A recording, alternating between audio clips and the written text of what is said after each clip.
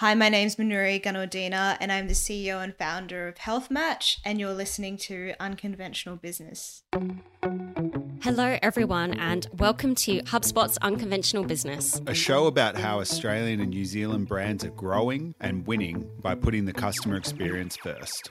We're talking with leaders from our best homegrown brands about their journey, the decisions they made along the way, and their biggest learnings. I'm James Gilbert. And I'm Kat Warboys, and we'll be your hosts this season. Now let's get into the show.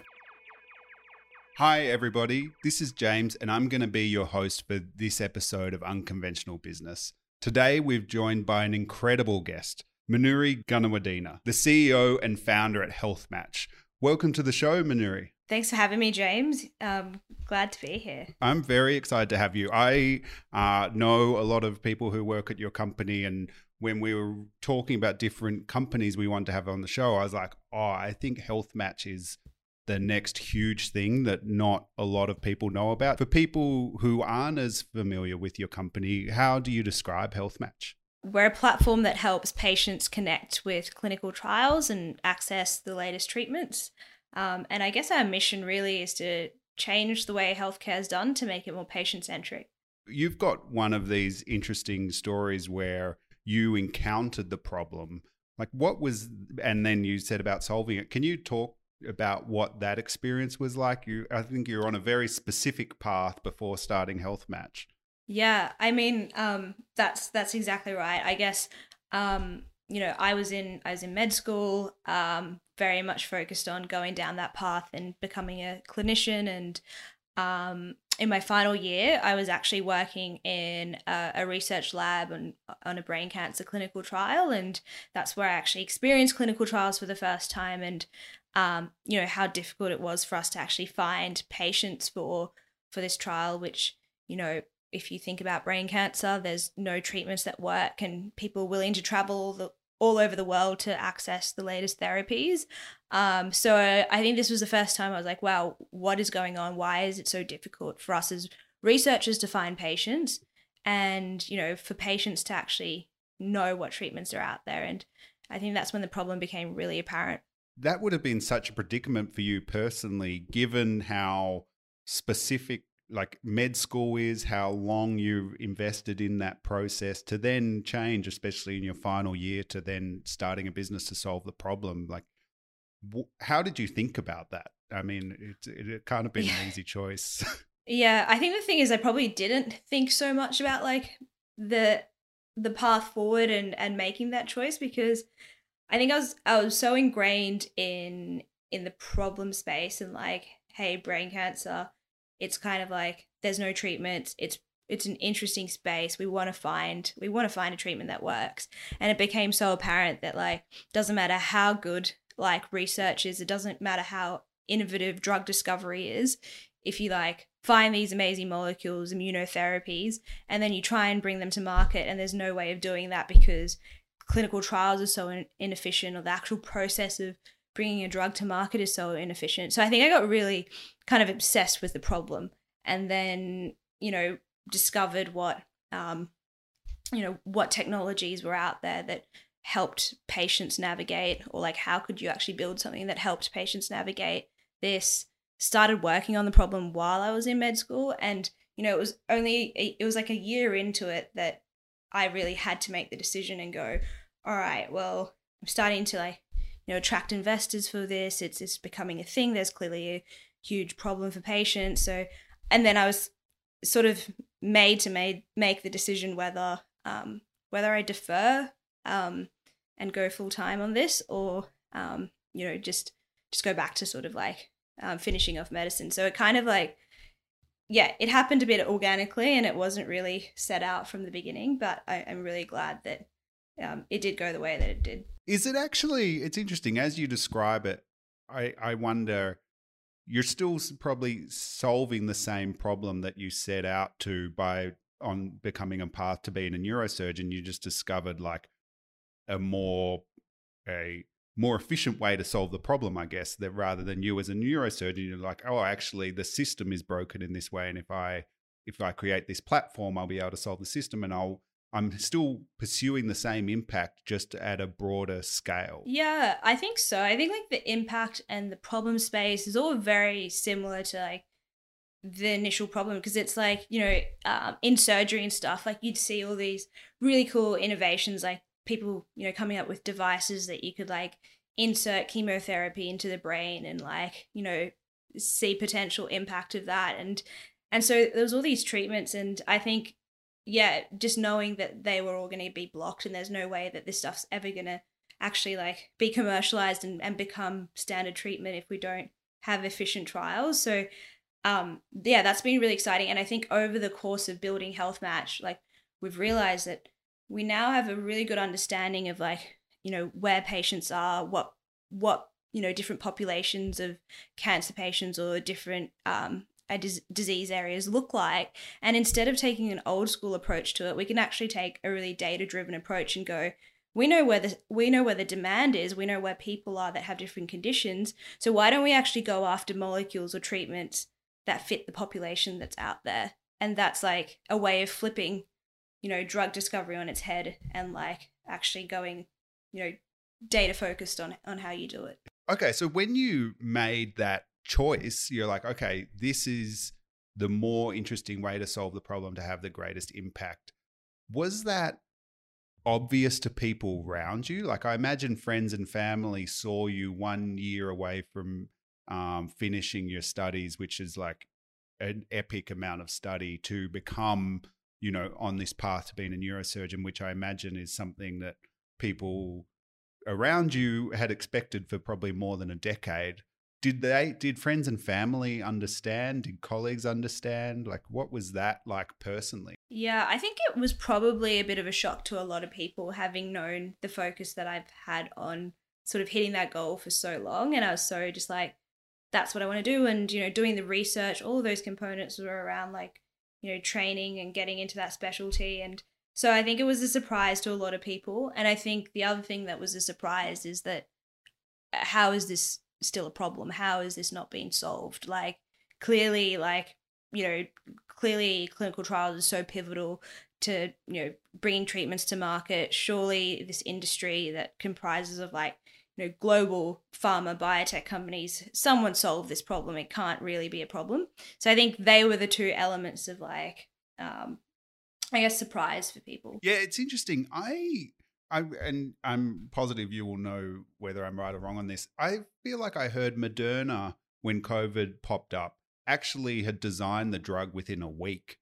Like they sequenced it within like 48 hours, and then because of mRNA, had designed the drug within a week. And then that gap between 1 week to when they were able to release it was all the testing and everything like that. And it's like, wow, if you look at that system, it's like, hang on, you are able to crack the drug, presumably show it has a lot of efficacy. So we seem really good on making the technologies now. But Lord, like, if there was ever a time to figure out how to get it to market, fast, it's been the last 2 years, and it took that. Can you talk more about that? Yeah, and I mean, like, look at that. Like, that the whole world's efforts were focused on getting, the COVID vaccine out as quickly as possible. And like, that still took 2 years, and that's incredibly fast for any sort of drug to come out to market. Like, typically it's an 8-year process, and 8 to 10 years, the more delays you have, the more like you lose commercial value on actually producing that treatment.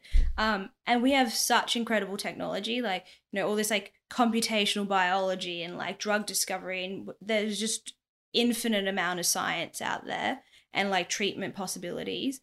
And then like getting through the actual trial process is just so outdated and manual that these timeframes blow out. And so you've got like cancer patients or people with chronic conditions that could have a treatment that actually works, but they either have to access it on a trial, and that's the only way that they can get access to this latest technology, or they've got to wait 8 years for it to become available. And so many of them just don't, because they don't either have the focus or the funding to be able to like make it all the way through that process and that timeline.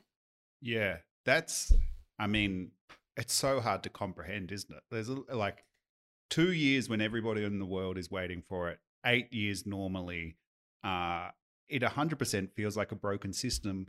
But why is it that way? Is it that these drug companies or health authorities in companies are just terrified about getting sued if something goes wrong? Or is it deeper than that? Is it actually, no, you just need this sheer amount of time in order to have a good understanding of the drug? It's really surprising. Like, actually, a huge portion of that time frame is spent on recruiting and trying to find patients and getting the right patients in. And the reason is, like, if you look at the way clinical trials have been designed or drug companies have gone about it in the past, it's just been so not patient focused or patient driven. It's been like, let's pull out a set of criteria that we think we need as eligibility, and we think the population will match this eligibility, so then we'll go out and try and find that population. And so everything's been really like not data driven, not looking at patients and the populations that exist, and then hoping that a trial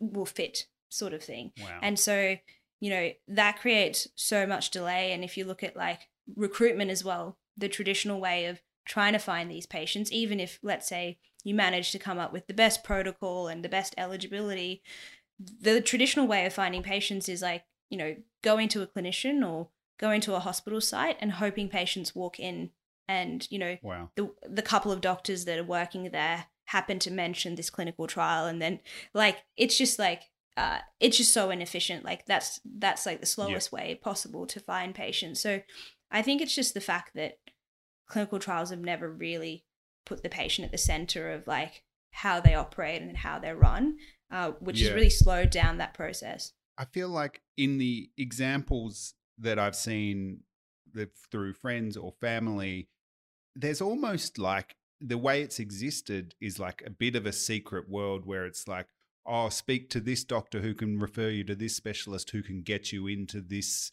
trial that's like very, very promising. And it's a very like inequitable system, but it feels like it's something that it's not inequitable necessarily because of like some predefined exclusivity. It's inequitable because of the inefficiency. Is that right? Yeah, 100%. I think, like, you know, it's inequitable because, you know, trials are being run at certain trial sites. If you happen to go to a Peter Mac of the world, or if you happen to go to a Chris O'Brien, where, you know, they've got lots of major trials and they've got like top specialists that know what's happening, you as a patient will be offered that, or you need to know someone like who has like, you know, is in the medical system to be able to navigate that for you. And I think, you know, I've spoken about this example before, but, you know, the kind of final piece for me was, you know, in clinic, I came across like a family of a young guy. He was 35-year-old lawyer, and he had a type of lung cancer, and he'd made a friend similar age. She also had the same type of lung cancer. Her father was a GP.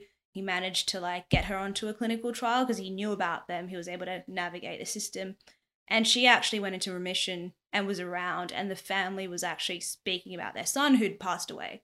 And like same age, same cancer, like obviously like you can't predict these things, but the fact that like one got access to a trial that worked out well for her and the other didn't even know about it, it's just like, complete inequality because of the way the system's designed.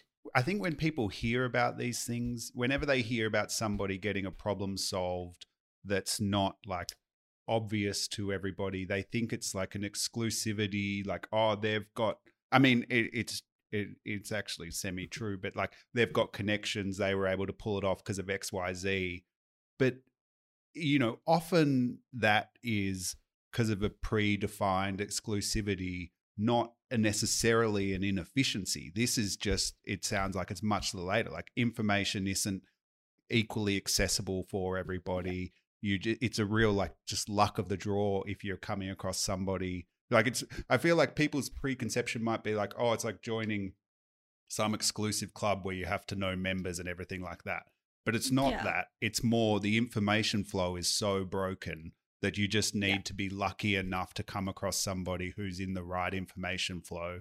which even for them is a stroke of luck as opposed to something by design. Yeah, and then the issue is, I think healthcare broadly is very paternalistic, and it's like you have your clinician, they're the interface, they have all the information, they'll narrow it down for you and give you options to choose from. And that's not to say that's not the right thing to do, but even as a clinician, like when we're talking about drug discovery and your thousands of molecules and constant innovation and trying to stay on top of that and that information is incredibly difficult. So you're kind of there's no other field, there's no other aspect of your life where you've just handed over all control, and that's what happens in healthcare, and that's the shift that we need to make, is to give patients more control around their optionality. Yeah, it's pretty wild. I've often wondered about that with GPs, just that like when you go to a GP, it seems insane that it's like, okay, this person is just going to have a sense of every possible problem you can have and then every possible solution, and that human is going to be the person to match your problems with the solution, where it's like, that's just not possible. And especially today, where, as you said, there's so many technologies, so many solutions coming online, that even problems that, you know, the GP knew were solved 5 years ago, there might be a way better solve now, that it's just they're not in the right flow of information to be across that. And they're only human, that's fair. There's the flow of information and solutions is just probably too big, I would imagine. Exactly. And we just have to enable, like, you know, clinicians are out there to do like a specific role. Like most people go through med school because they're there to help people, and you just have to enable them to do that. And I think like by empowering patients, you then like are covering all bases. Like if a patient can bring a solution to a clinician and say, hey, I've looked at this, I've just seen this trial, what do you think?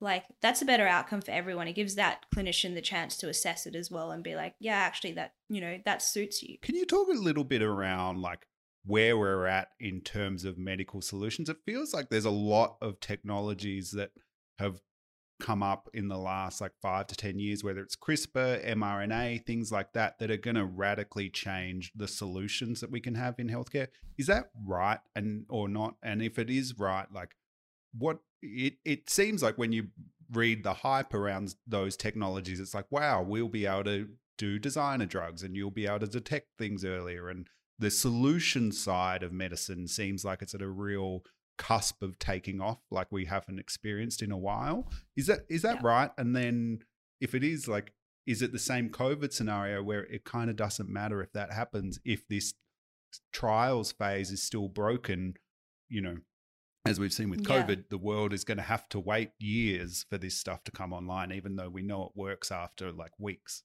Yep, absolutely. I think like, you know, phenomenal technologies, gene therapies, like you look in the cancer space and how much is available.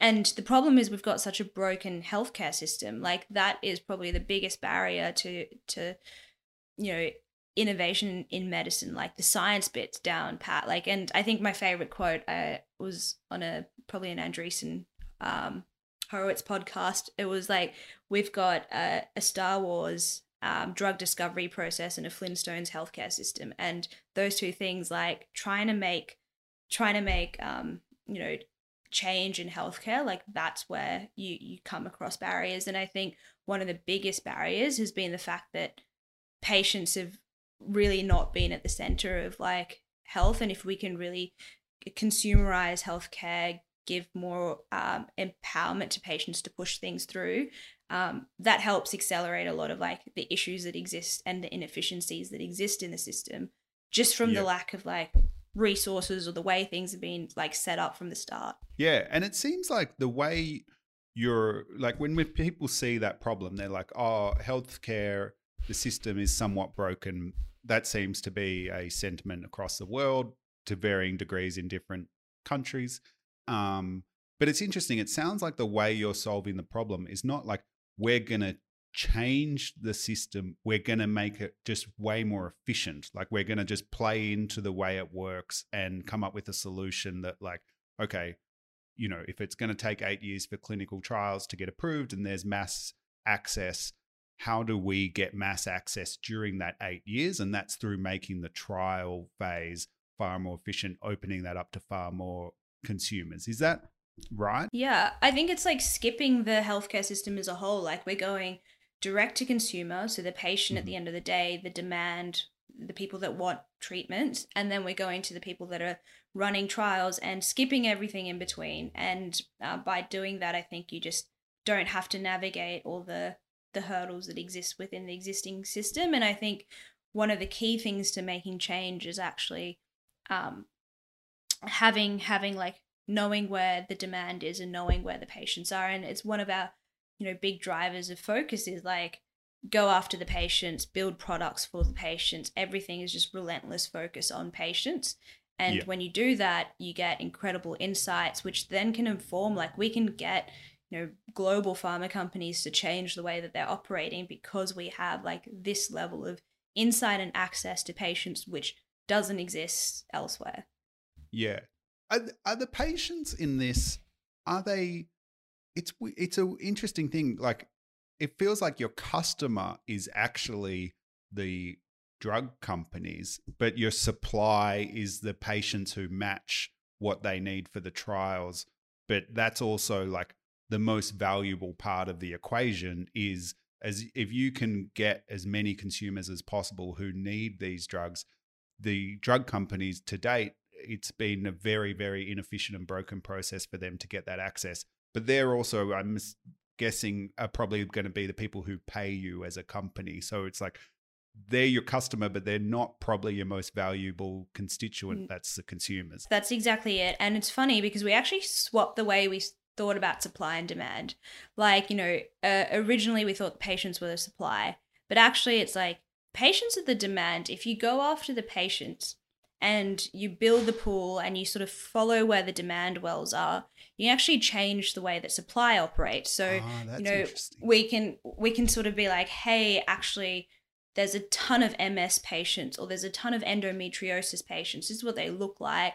These trials are going to be incredibly efficient because we know where the population wells are. And that gives you a lot more, I guess, leverage to be able to change the way that trials are done and research is done. And yeah, pharma companies and biotechs, they're our customers and we want to serve them and we want to make their trials more efficient. But the best way to do that is to go, where are the patients, and build sort of the biggest database and platform of patients. And, one day, like I think ambitions for Health Match could be that we're actually part of like developing these treatments because we can say, this is what the lung cancer population looks like. So you should develop a drug that hits X, Y, Z. So yeah, like, but at the end of the day, regardless, it's like focus on the patients and then everything else follows. That is a very clear where you will have value is by focusing on the patients. Then you'll have a real understanding of how to match them against existing solutions that are in trial that match their needs, but also what are potential solutions that should be developed for that population. How do drug companies do that now? Like they invest so much in solutions for potential customers. I imagine they have a very robust process around trying to find that opportunity. They do. But I would say the problem is a lot of the data that they use is pretty inefficient data. Like it's very confirmatory data. It's very retrospective data. It's using hospital records, for example, to try and understand patient bases. And that's fine because you can get population insight. But the difference is you then try and translate into a clinical trial and you realize actually the population of patients that are after clinical trials are wanting to access them might look very different.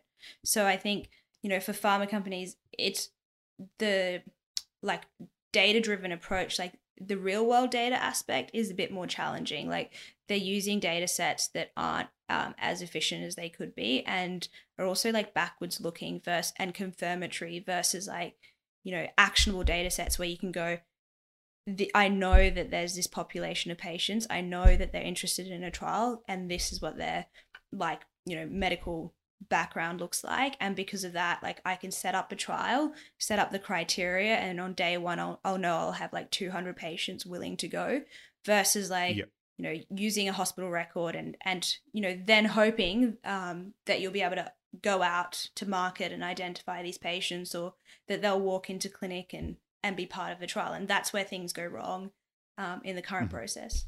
And then one thing, as you've explained all this, it seems so obvious, and you with Health Match seems such a elegant, appropriate solution to the problem. But I imagine like the implementation of that, like all things, is not always as easy. Like, what have been some of the bigger hurdles that Health Match has had to overcome? I know it's early in your journey so far, but I imagine nothing's ever smooth sailing from the get-go. Like, where have you encountered resistance, or what have been some of the things that have been difficult for you to solve so far? It's like the solution itself seems so simple. I think one of the challenges from day one was like, how do we actually make it simple for patients to navigate trials, navigate criteria? So we had to build our own way of structuring trial criteria, build our own matching algorithms, continue to optimize them over time. So that piece of the product, it's been constantly evolving over the last couple of years, and I think that's been one of the challenges. But I think the other piece is like, as much as I said, we're avoiding the healthcare system as a whole by going direct to patients, we do need to interact with it. So it's like when a patient has matched and applied to a trial, we then need to place them into a trial. So we've got to win trial sites and the centers that are running trials and actually be like, hey, we're Health Match, we've got 20 patients for you for your study. And often it's like, well, what is this? Who are you? Why should we engage with you? And that's been one of the pieces, is like, how do you win trial sites and the trust of researchers? And it's generally been like, it's really just been an education piece. Like the resistance, like people are usually well-intentioned and want to make their sort of research as efficient as possible. But we've just been building bottom up and winning trial sites bottom up. And, across Australia, we've placed patients into the majority of trial sites across Australia. And so winning those relationships with investigators has been one of like the challenges. And I think in healthcare, it's always, you've got people that are more conservative sometimes. You've got to like really take them through a bit of a process to educate them. And I think that's why for us, like not focusing too much on, like focusing on the patient demand helps us like have the leverage to speak to investigators or speak to sites and be like, we have the patients, they've matched to your trials, this is what they look like. And that's really powerful when you want to win trust and build those relationships. Are you competing against hospitals in that sense? Like I imagine do hospitals get revenue from these trials that they, as they place people into it? Is that who you're competing against, or? Yeah, I think in a sense, like they do get revenue for running a trial. They do get paid by the sponsors of the trials, so pharma companies, for recruiting. But the thing is, like, what we try and do is like show the value prop there, because we're not charging the hospitals for the patients. We're placing, patients directly into those sites. And we're trying to show them that, like, if you can, as a site, can show a sponsor that you're really efficient at bringing patients in and running a trial, then that's going to be beneficial for you as an investigator and as a site. And one thing we've done over the last couple of years is like now built products for those sites. So, an interface where they can actually accept our patients and directly talk to our patients and bring them into their workflows and just, building products that make their life easier, which, that's how you continue to win sites and get them to integrate with Health Match and not feel threatened by the fact that we're providing patients and seeing it as a positive and seeing it as a way for them to, like, increase like their reputation within, running clinical trials. I'm curious, like your path to starting Health Match was very organic, where you saw this problem that you'd been thinking about for a long time, and then you saw how implementation of the solution was a very broken process. And okay, if we can fix that from a trial perspective, that's going to help a lot. And that insight is what led you to start. I'm curious, as you've spent more time, I think you're 3 years into growing the business around there. Do you continue to get advantages from your studies before starting Health Match that really give you a sense of give you a intuition that somebody starting this without that background just wouldn't have? Or is that intuition really just enough to start and now you're having to learn everything new?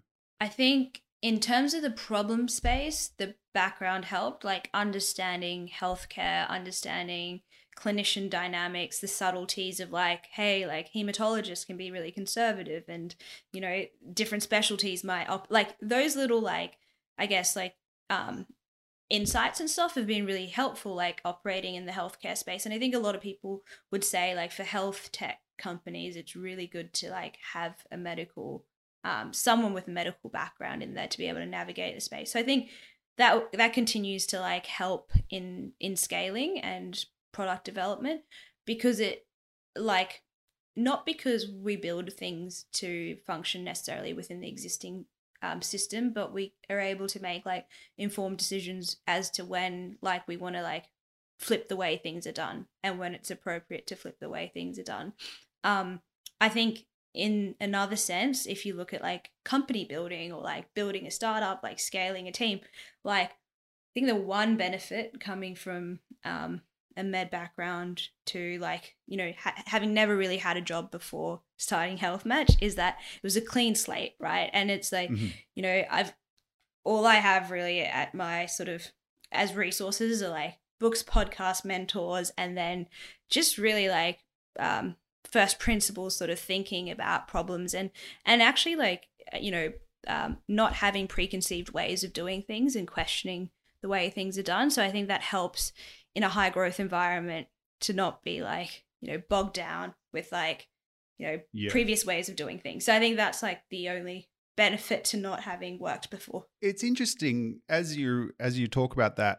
I almost feel like you though are in a similar position growing the business to a GP, where there's so much information on how you could, you know, there's so much podcast, so much content, so many books, so many different opinions, and often like contradictory opinions on what you should do growing a business. Like, how have you personally filtered that and matched against like what is actually the right advice at the right time to help you? Yeah. I think that's probably one of the hardest skill sets to develop and the most important, is because everyone has an opinion and everyone has a way of doing things. And I think it's just being able to synthesize information and go, you know, like, yeah, I'm going to gather all the sort of like opinions and figure out with your own sort of intuition the way that you want to take it in the direction that you want. And I think the best thing is as well is to try and surround yourself with mentors or people that have done it like a couple of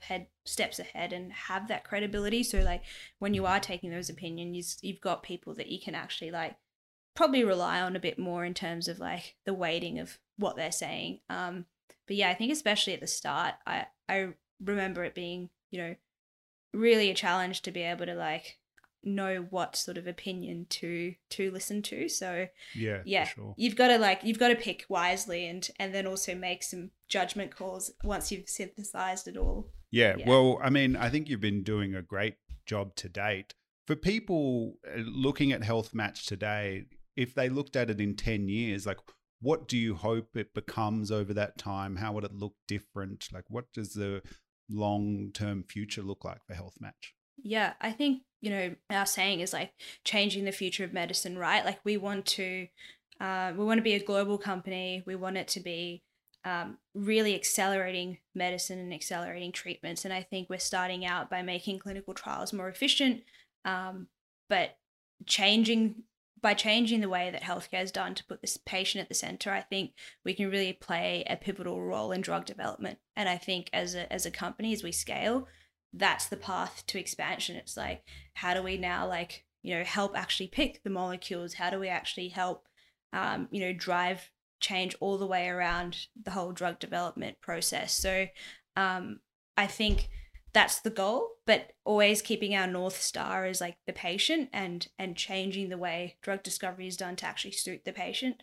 That would be, you know, where I'd love to see Health Match in 5 to 10 years time. Well, I mean, I am very bullish on you all. I've told multiple people that I think Health Match is the next huge company to come out of Australia. I think you've done an amazing job so far and building an amazing team. And you're in this category of business builders where I think it's like, it's far more authentic. Like you discovered this problem, you've been thinking about this problem for a long time, and this Health Match is just the way, it's the mechanism to solving the problem. And it seems to be the people that have the most impact are always the people with that kind of narrative, where it's like, you know, you're 9 years into 10 years of study and you change direction because of how like meaningful this problem is.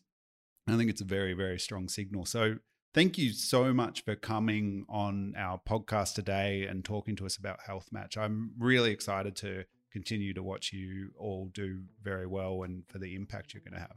No, thanks so much for having me, James. And it's been really, exciting to be able to share a bit of the insights around like what we want to do in this space and like the change that we want to make. So it's been great chatting today.